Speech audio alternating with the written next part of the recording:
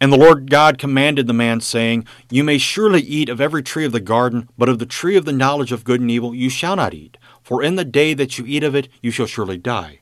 Genesis 2:16 and 17. You shall surely die. Such horrible words to be heard from the Creator. The consequence of eating forbidden fruit. Everything else is acceptable to God, but God wants to make sure that the consequence is extreme. Adam and Eve were created to live forever. The worst thing that could happen would be death. St. Paul would later say the wages of sin is death, Romans 6:23. Each and every sin is punishable by death, even the first one. Death is a certainty. You will surely die because you are a sinner. Your nature is completely corrupted because Adam and Eve ate the fruit from the tree of the knowledge of good and evil.